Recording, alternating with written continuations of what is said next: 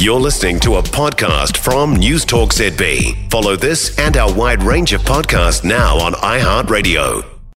Heather Duplessis-Allen. Rowena Duncan with us very shortly on what's going on with the Aussies and the wool. Now, the US inflation has already dropped to 3%. We've got our own CPI data out next week. The Herald's business editor-at-large, Dann, is with us. Hey, Liam. G'day, Heather. How'd they get it down so quickly? I don't know. Pretty good, isn't it?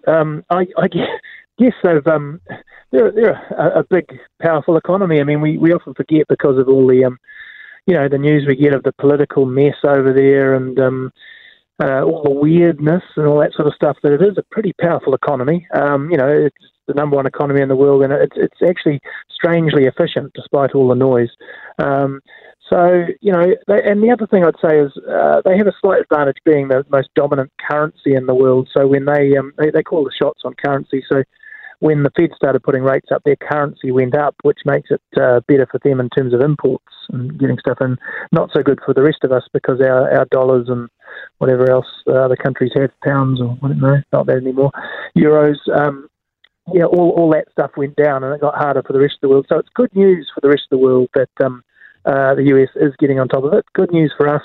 Maybe not so good news if you are looking at it from a political perspective, because it does make it look a bit average at our end when you look at how long it's taking for inflation to get down here. As in the comparison? Yeah, the comparison is looking worse. So, we had the Reserve Bank talking about late next year to get back in target. I mean, that's a long time, isn't it, to have it sticking around. I guess we've got some sort of quite specific domestic problems with what they call non-tradable inflation, unfortunately. Liam, when did they start moving in terms of their central bank? When did they start hiking? Because it must have been after ours.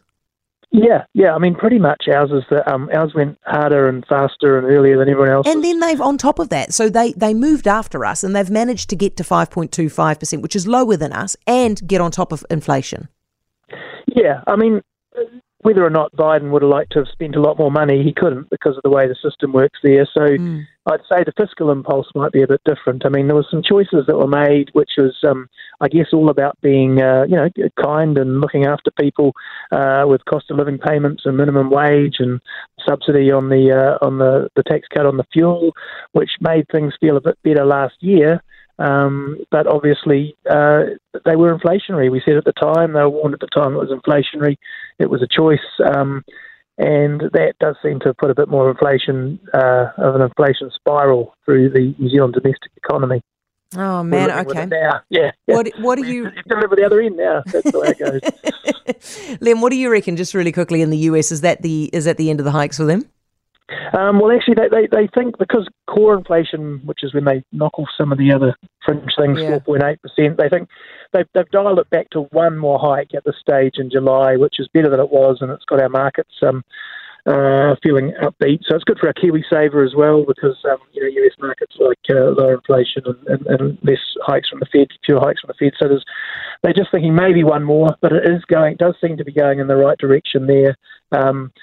Probably not so good for us next week, but better than that horrible food number today. The economists are talking about 5.9%, which is, coming off that 6.7. It's the right direction. The food was really horrible today. Food prices was back up at 12.5. I guess that's to do with all sorts of things going on with fresh fruit and veggies and all that sort of stuff. But just petrol alone, the amount that came out of petrol alone makes the economists fairly confident that we'll see signs of a decent bump down in the data next week. Yeah. Hey, Liam, thank you very much. Really appreciate it. Liam Dann, the Herald's business editor-at-large. For more from News Talk ZB, listen live, on air or online, and keep our shows with you wherever you go with our podcasts on iHeartRadio.